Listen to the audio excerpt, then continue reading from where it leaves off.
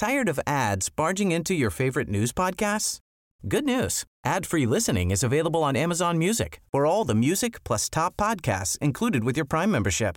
Stay up to date on everything newsworthy by downloading the Amazon Music app for free or go to amazon.com/news ad free. That's amazon.com/news ad free to catch up on the latest episodes without the ads. Cool fact, a crocodile can't stick out its tongue. Also, you can get health insurance for a month or just under a year in some states. United Healthcare short-term insurance plans, underwritten by Golden Rule Insurance Company, offer flexible, budget-friendly coverage for you. Learn more at uh1.com. Traditionally, financial planning advice is either only for those who are already wealthy or salespeople calling themselves financial advisors who say they'll give you free financial advice but really just sell products to earn commissions. Fearless Finance takes a dramatic departure from either of those traditional models. Their entire business is built on making financial advice accessible and affordable because we know that financial literacy, stress reduction, and financial security are critical to overall well-being. I'm a little bit obsessed with Elizabeth, our Fearless Finance advisor. I've had an array of advisors in the past who answered questions like, should we be spending less on this, with evasive answers like, it depends on your priorities. Not Elizabeth. She answers with actually helpful guidelines. You're spending more than the average family of 5, or I'd like to see this increase by 6%. Thank you. This is Fearless Finance's mission, to make advice affordable and accessible. You meet with your planner virtually and they charge you by the hour. You only pay for the time you use down to a quarter hour. Their planners meet with you where you are on your financial journey, no judgment. Visit fearlessfinance.com today. You can chat with a planner for free to make sure it's a good fit, and you'll get $50 off your first planning meeting when you use the code PANTSUIT. That's fearlessfinance.com and use code PANTSUIT for $50 off your first planning meeting.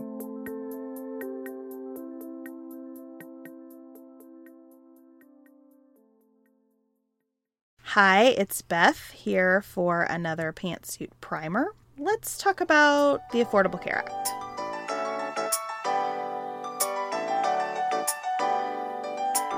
The Patient Protection and Affordable Care Act was signed into law on March 23rd of 2010, and this law has the biggest impact on healthcare since Medicare and Medicaid laws were passed in the 1960s.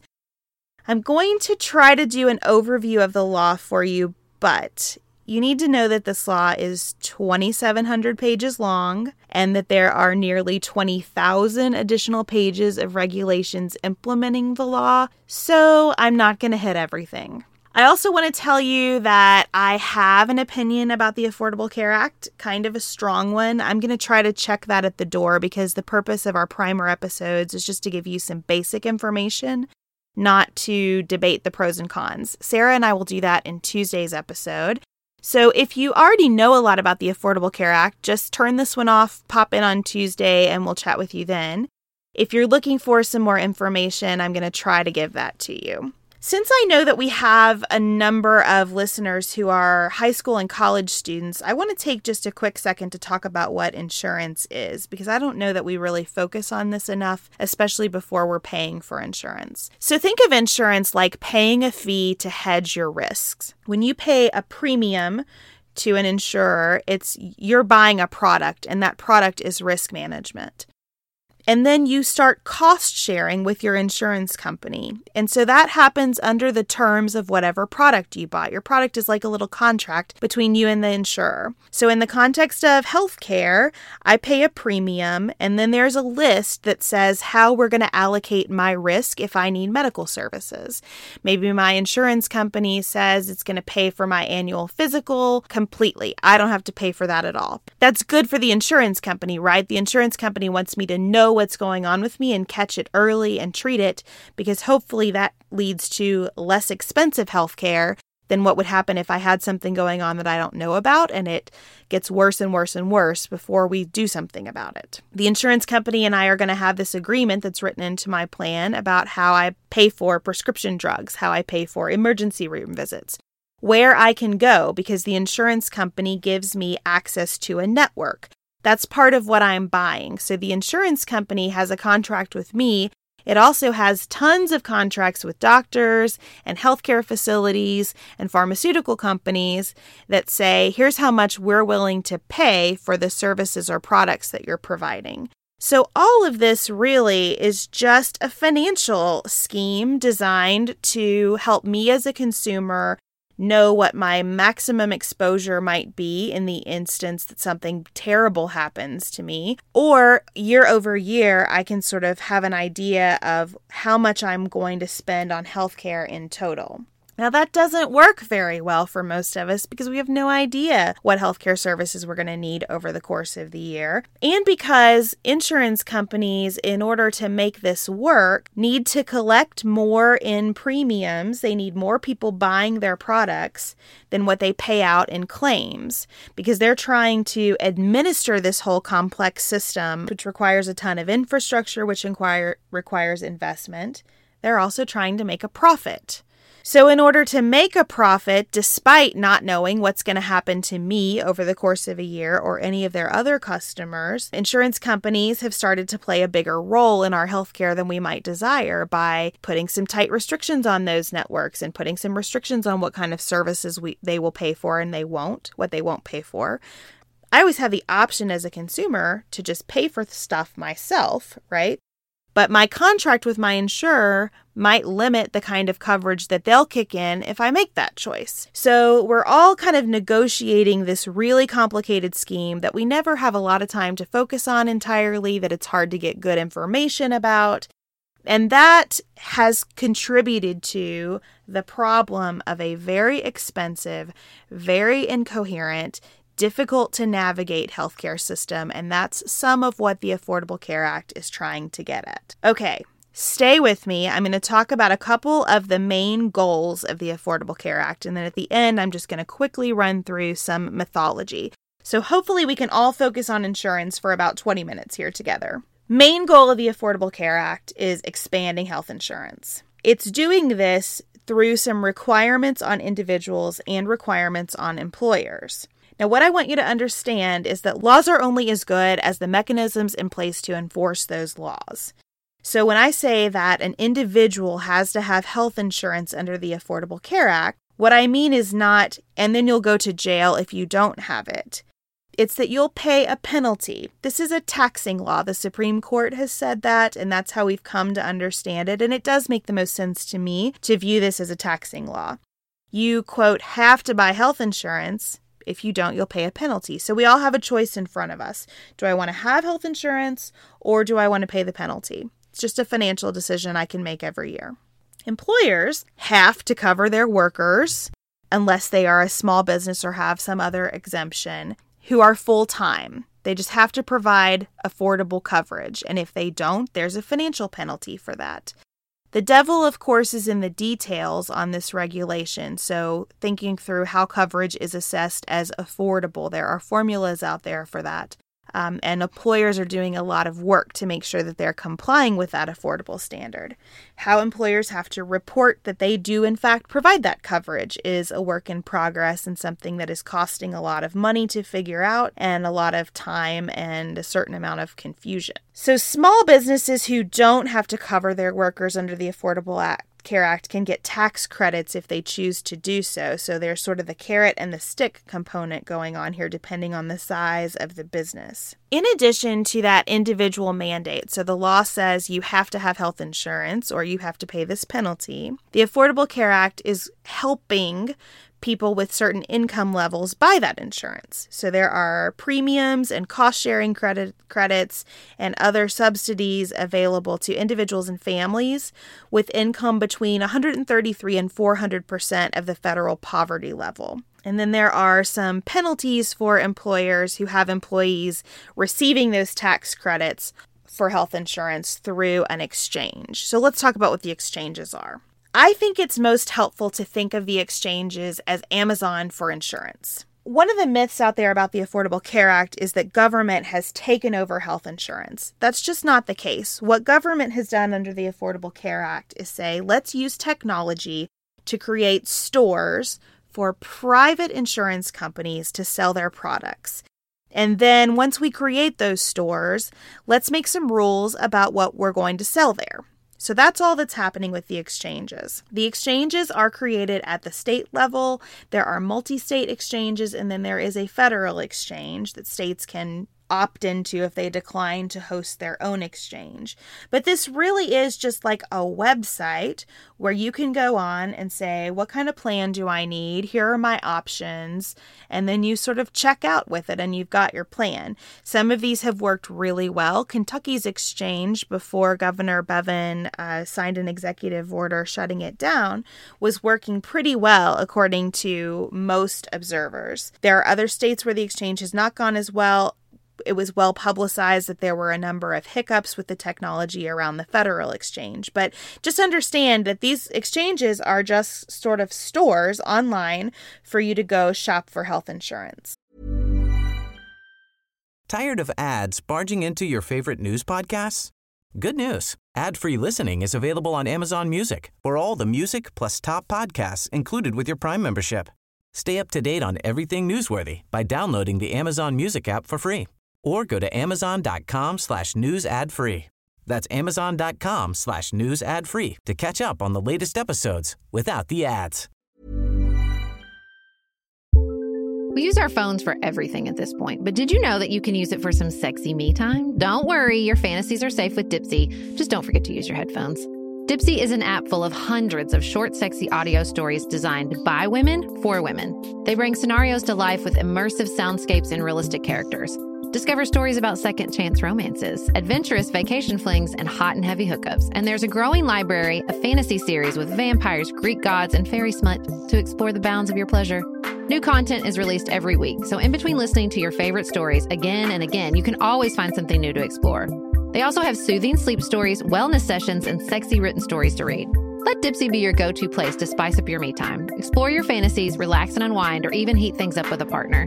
For listeners of the show, Dipsea is offering an extended 30-day free trial when you go to dipseastories.com/pantsuit. That's 30 days of full access for free when you go to dipseastories.com/pantsuit. dipseastories.com/pantsuit.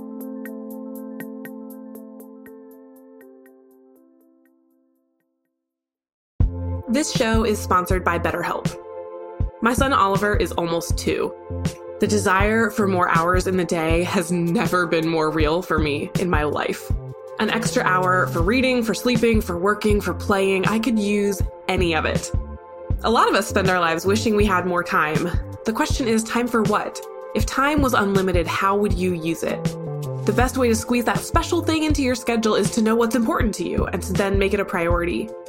Therapy can help you figure that out, help you find what matters to you so that you can do more of it. Just last week, my mom actually asked me about my experience with BetterHelp after hearing ads like this one for it. And I'm telling you what I told her. BetterHelp was the perfect solution for me in a time of my life when I had too many plates to juggle, but still very much needed to talk to someone about the experience of keeping all those plates in the air. BetterHelp made therapy easy and accessible right when those were qualities I needed most. If you're thinking of starting therapy, give BetterHelp a try. It's entirely online. It's designed to be convenient, flexible, suited to your schedule.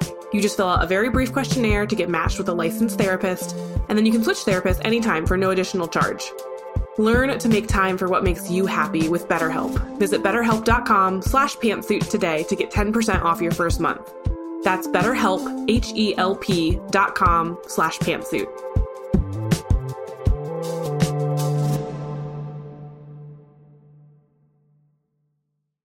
Now, what private insurers who choose to participate in the exchanges can put on the shelves in those stores is also defined by the Act. So there are different plan levels. They're categorized as bronze, silver, gold, platinum, that set caps on your out-of-pocket limit and how much of the cost sharing is going to happen. And the idea with this is to create more transparency. It's supposed to be a little simpler.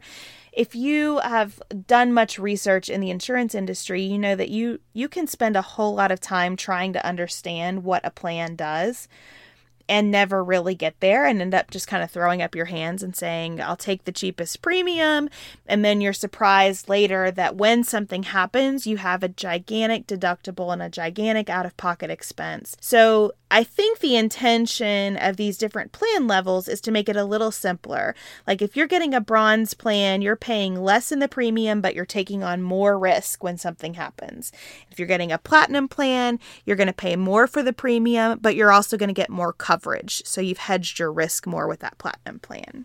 In addition to the exchanges, the Affordable Care Act regulates what insurance actually does. So insurance companies, in order to ensure that they could pay all the claims that are being incurred and also have a profit, have typically excluded people with pre-existing conditions. So if you and I are entering into a risk-sharing agreement and I know that you're walking in with a ton of risk, I might just say, no thanks, you're not a good bet for me. And that's what insurance companies had been doing with pre-existing conditions. I know this person is likely to cause me to pay more in claims than they're going to pay in premium, so I'm not going to make that deal. The Affordable Care Act says you have to create temporary high-risk pools for people with pre-existing conditions. You have to take children with pre-existing conditions on your plans. It also says that you have to cover young adults on their parents' plans. There's another kind of bucket of things happening in the Affordable Care Act that I think are designed to decrease negative insurance company behavior. And depending on how you feel about life, maybe you put the pre-existing conditions in that category or not. But here are some things that I think definitely go in that category. There is a restriction on the profits that insurance companies can make generally. So the Affordable Care Act says to insurance companies, hey, you're taking in that premium in order to pay claims. And if you don't spend at least 80 to 85% of premium payments, depending on your size as an insurer, on claims and other services that benefit your consumers, you have to provide rebates. So this really limits what's in it for insurance companies. It also prohibits some monetary caps on insurance coverage, prevents insurance plans from canceling coverage except in cases of fraud. So this is just basic kind of consumer protection stuff around insurance. I think this one is interesting. The Affordable Care Act establishes state-based rate reviews for premium increases. So as you've no doubt experienced, if you have an insurance plan that you pay for, you have to renew that plan year over year, and typically with the renewal, you get a rate increase. And that rate increase is supposed to correspond to the rate at which healthcare costs are increasing or decreasing, as well as your experience and the experience of all the people who share your plan. So if the insurance company finds that it made a bad deal last year, the premiums aren't enough to cover the cost of the claims and the profit that the insurance company is trying to make, it's going to raise those rates. Or if the claims look like, gosh, you're starting to incur some big expenses and we need to cover those expenses and plan for new expenses, we need to increase the rate, right? So these state-based boards are supposed to guard against unreasonable rate increases. Now, I think you have to ask a lot of questions about that. Unreasonable by what standard, and who serves on those boards, and what's the accountability for those boards? That's an area that I think is going to need probably a decade to develop in a way that we really understand its implications. The Affordable Care Act also tries to get beyond just health insurance into the actual cost of health care, which I appreciate because a criticism that I have of a lot of the Affordable Care Act is that it's aimed at insurance, which I think is a secondary problem. I think the ball game is just that health care is so expensive. So the Affordable Care Act tries to get at the cost of health care generally through prevention and wellness efforts. It creates a bunch of federal agencies and programs to address disease, immunization, poor nutrition, tobacco use, physical inactivity. Essentially, the idea is how can the federal government get involved in making us healthier so that we let the demand for health care go down and the price hopefully go down with that demand. Do you want a bra that's sexy or a bra that's comfortable? Traditionally, the advice would be pick one. But thanks to Third Love, you can have both.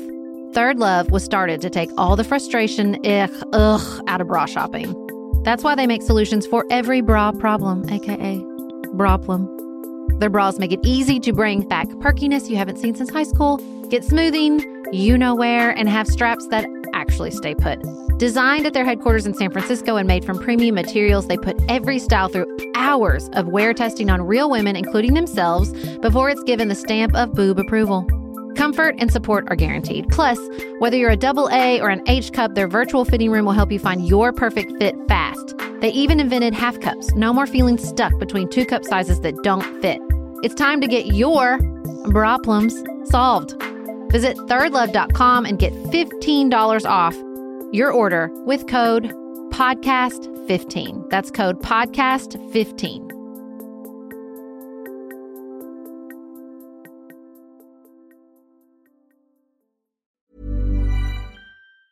Tired of ads barging into your favorite news podcasts? Good news. Ad-free listening is available on Amazon Music for all the music plus top podcasts included with your Prime membership. Stay up to date on everything newsworthy by downloading the Amazon Music app for free or go to amazon.com/news ad free. That's amazon.com/news ad free to catch up on the latest episodes without the ads. There are requirements for insurance companies to cover with no cost sharing certain preventive care. So if I've bought an insurance plan, which I'm supposed to now, or I pay a penalty, my insurer should not charge me any portion of certain preventive services, an annual physical, certain screenings for high blood pressure and diabetes. There's the whole section of services that insurers are supposed to cover at 100%. There is an increase in Medicare payments for certain preventive services. So just a demonstration of the value of these services and incentives for providers to offer them. There is the establishment of a federal home visiting program for families in at-risk communities. There's a requirement for restaurants with 20 or more locations in a chain to post nutritional information on menus. We've seen that happen. There's a requirement for Medicare to cover tobacco cessation programs for pregnant women on Medicare. There's a requirement for a federal oral health awareness program. So on and on and on, attempts to try to make us healthier overall as a population. There's also a research component. So some requirements on federal comparative research to study the effectiveness of different medical treatments. There are studies on how to reduce medical malpractice, reduce medical errors, developing payment mechanisms to improve efficiency and results, investments in health information technology, trying to improve care coordination between Medicare and Medicaid for patients who qualify for both. I think that is a huge area of opportunity. Options for states to create health homes for people enrolled on Medicare who have multiple chronic conditions. That's another coordination of care issue. And then some data collection and reporting mechanisms to address disparities among health populations based on ethnicity and geography, gender, disability status, and language. So a lot of let's better understand our health issues and how we're addressing them today embedded in this law. It is just undisputed that the Affordable Care Act raises taxes in a host of ways. So taxes on the pharmaceutical industry in the form of annual fees, taxes on the health insurance sector in the form of fees. There are fees on employer-sponsored plans. There are new taxes on certain income for people making over $200,000 a year. There are mechanisms for future taxes built into the Affordable Care Act. So there is a lot of fundraising that has to be associated with all the things that this act is supposed to be doing. Some fact versus fiction. Members of Congress and their staffs are not exempt from the Affordable Care Act. They have to purchase coverage through the exchanges. That mythology is very frustrating to proponents of the Affordable Care Act, so let's clear that up right now. On the other side of things, President Obama said at the beginning of the Affordable Care Act, and this was well publicized, that if you have a plan today that you like, you can keep it, and that's just turned out to not be true. Since the passage of the Affordable Care Act, about 1 in 5 plans that were sold just direct to consumer, not through employer-sponsored plans, did not meet the requirements of the Affordable Care Act and so just aren't offered anymore. That's where insurers are saying, look, there's not much in this deal for me anymore. I can't take this risk on, so I'm not going to offer the coverage. So people did lose coverage. People gained coverage as well. Also undisputed that the Affordable Care Act provided coverage for lots of people who did not have access to coverage before the act was passed. So pros and cons, right? The other myth that I wanted to address is that undocumented immigrants cannot purchase health insurance through the exchanges. There's some idea that we're suddenly giving coverage to illegal entrants into our country, and that's just not true. There's in fact a lot of regulation about how you have to prove your citizenship in order to qualify for subsidies on the exchanges. There are some very good websites that provide a neutral view of the Affordable Care Act, so I'm going to link those up for you in the show notes to our Tuesday episode. Things like, how does the Affordable Care Act treat abortion? Well, there are so many different provisions that address that issue that you can't just say it subsidizes abortion or it doesn't. It's a debated point based on all the different provisions of the law working together and how they're implemented, which is a lot of what's going on here. Even though we've had this law for 5 years now, there's still a ton of work to be done at the administrative agency level to fully implement it. And our Congress has been so busy just trying to get rid of it that we haven't seen a lot of legislative work to address some of the gaping holes in it or some of the problems with it. We'll talk a lot more about this on Tuesday. I hope this has been somewhat helpful to leading up to what we plan to be a nuanced discussion.